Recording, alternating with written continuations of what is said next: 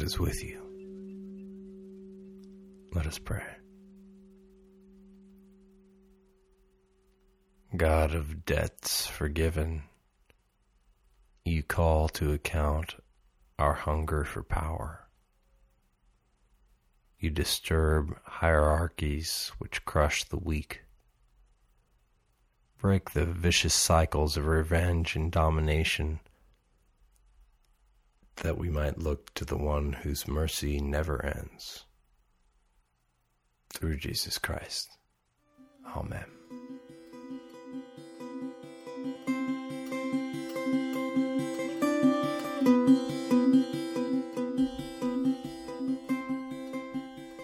I have 3 boys, and in a house with 3 boys, there is a lot of bumping and hitting, jumping and falling, hurting and apologizing. The other day I came into the room with my 1-year-old slapping the 5-year-old, and the 5-year-old started to yell and get mad at the 1-year-old. And I tried to tell him that he's just a baby and doesn't understand what's going on.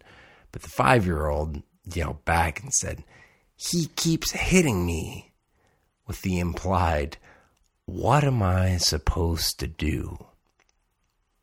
How much of this am I supposed to take? How many times should I forgive?" Today we get stories of brothers and forgiveness. First, there's a story of Joseph and his brothers. Remember Joseph, the son of Jacob, the favorite son, the one who had the supposedly coat of many colors. Joseph was tossed into a well by his brothers, and then they sold him into slavery. Joseph goes down to Egypt and climbs the social ladder until he becomes one of Pharaoh's advisors. During a drought, the brothers come to Egypt to beg for food, and later they bring their father, Jacob, down with them. There's a big reconnection. Joseph is with Jacob and his brothers, and then Jacob dies. And today we get this scene from today. His brothers are worried. They're worried that now that the dad is dead, that Joseph will seek his revenge. But Joseph forgives them. It's a nice story of brotherly love. Flash forward 1,000 years or so, and Jesus and his disciples are out on the Palestinian countryside. Jesus is giving his followers some advice on getting along, and Peter asks, "How many times should I forgive? Like 7 times?" Jesus answers, "Not 7 times, but 77 times." As if that weren't hard enough, Jesus quickly transitions this dialogue from forgiveness within the Christian community, that is, forgiveness in intimate personal settings, to forgiveness in a fiscal setting. Forgiveness of debts. He tells this parable. A man owes his master 10,000 talents. Now, pause right there. Already we know this is hyperbole, right? This is a crazy story to prove a point. We know this because 10,000 talents is an absurd amount of money. 1 talent was worth the equivalent of 20 years of work. 10,000 talents would be 200,000 years of labor. That's 60 million working days. The sum would be close to $3.5 billion. It's an enormous sum. The slave owes this to the master, right? And the master, the owner, is generous towards the slave, generous in saying, "Oh, this guy who owes me this absurd sum, I just want him and his family to be sold." Not that would pay off the debt, but he would finally be rid of that slave. But after a little sweet talking, the slave convinces the master to give him a chance. So then the master does, and the slave goes to another slave, one who owed the first slave 3 months' work, or something around $6,000 in today's money. The first slave gets so mad at the guy who only owes $6,000 that he throws him in jail. Then the master, the owner, hears about this and hands the first slave over to be tortured. By shifting the parable from personal effects to financial systems, Jesus clarifies the ways in which our moral ideas of salvation and liberation are inextricably linked to systemic inequality. We can't claim to love our neighbors while perpetuating injustices that impede their health and well-being.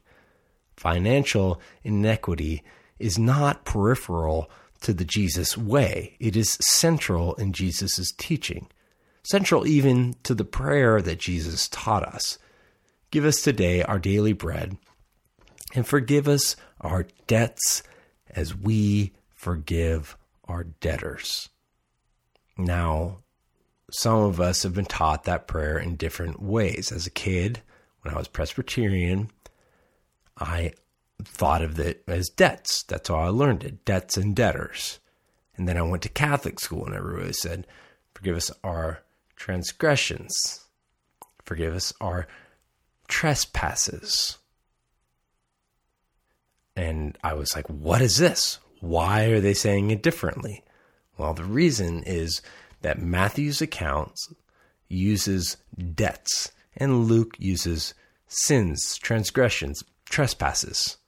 In any case, forgiveness of debts is central to Jesus' teaching. It is central because debts have power over us. They keep us up at night. They keep us from doing things we would like to do, from loving God and neighbor with all our heart and all our soul and all our mind.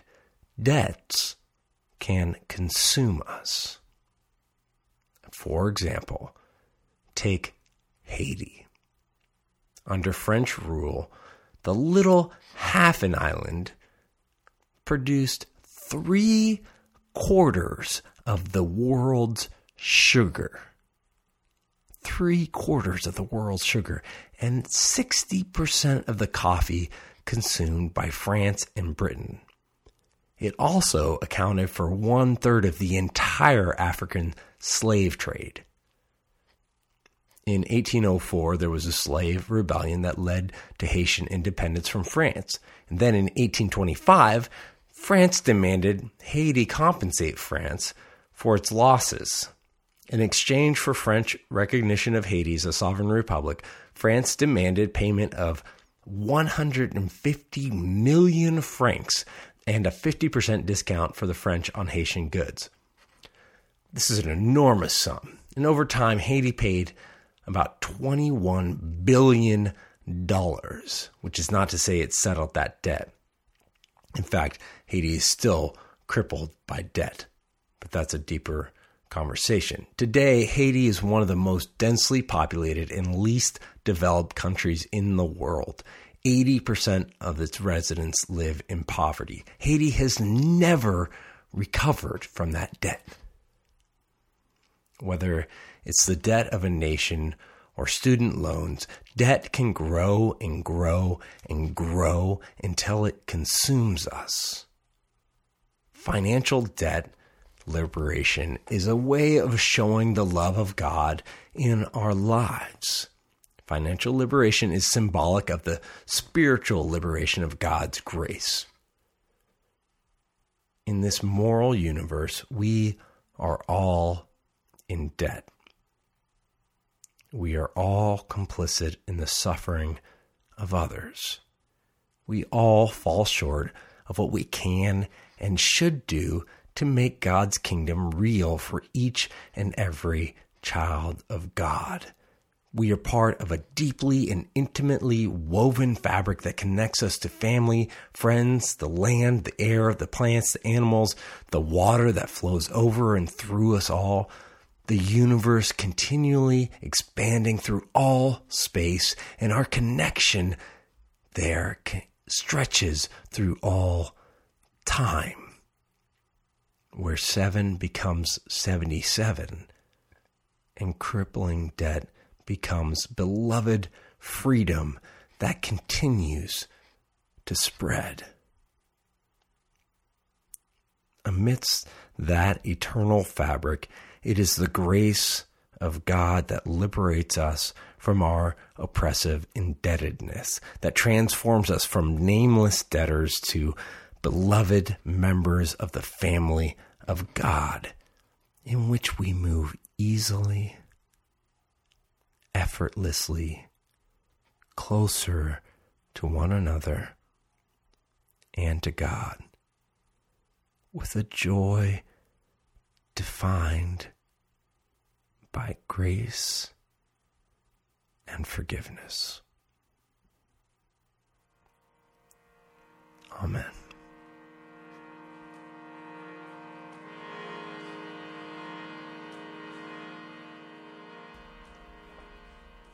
The mustard seed this week is to forgive. You can forgive something huge, something really important that cripples you at night, or you can forgive something that is small, someone taking your parking space, someone calling you at a difficult time. But this week, try to forgive. Make it a practice to forgive. Have a great week.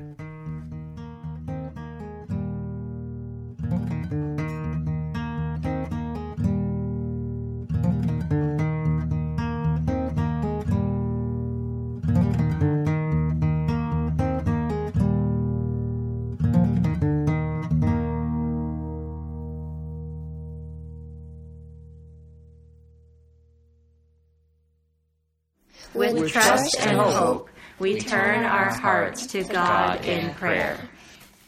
Comfort and heal all those who suffer in body, mind, or spirit. Give them courage and hope in their troubles, and bring them the joy of your salvation.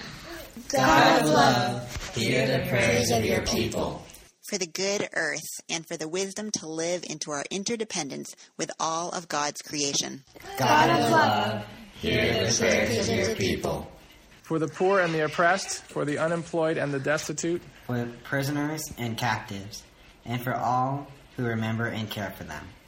God of love, hear the prayers of your people. Guide the people of this land and of all the nations in the ways of justice and peace, that we may honor one another and serve the common good. God of love, hear the prayers of your people. For deliverance from all violence, oppression, and degradation. God of love, hear the prayers of your people. For the good work of this community, may our roles be uplifted by one another as we do healing work in Isla Vista and beyond. God of love, hear the prayers of your people. We pray for all the victims of the fires this week, and for all the firefighters and first responders who are out there risking their lives to fight these fires. May they all pass and be protected. And for UCSB, for all of these we pray. God of love, hear the prayers of your people. God of love, hear the prayers of your people. All that we have asked faithfully, grant that we may obtain effectually to your honor and glory. Amen. And now we pray the prayer that Jesus taught us, saying, Our Father, who art in heaven, hallowed be thy name. Thy kingdom come, thy will be done, on earth as it is in heaven. Give us this day our daily bread, and forgive us our trespasses, as we forgive those who trespass against us. And lead us not into temptation,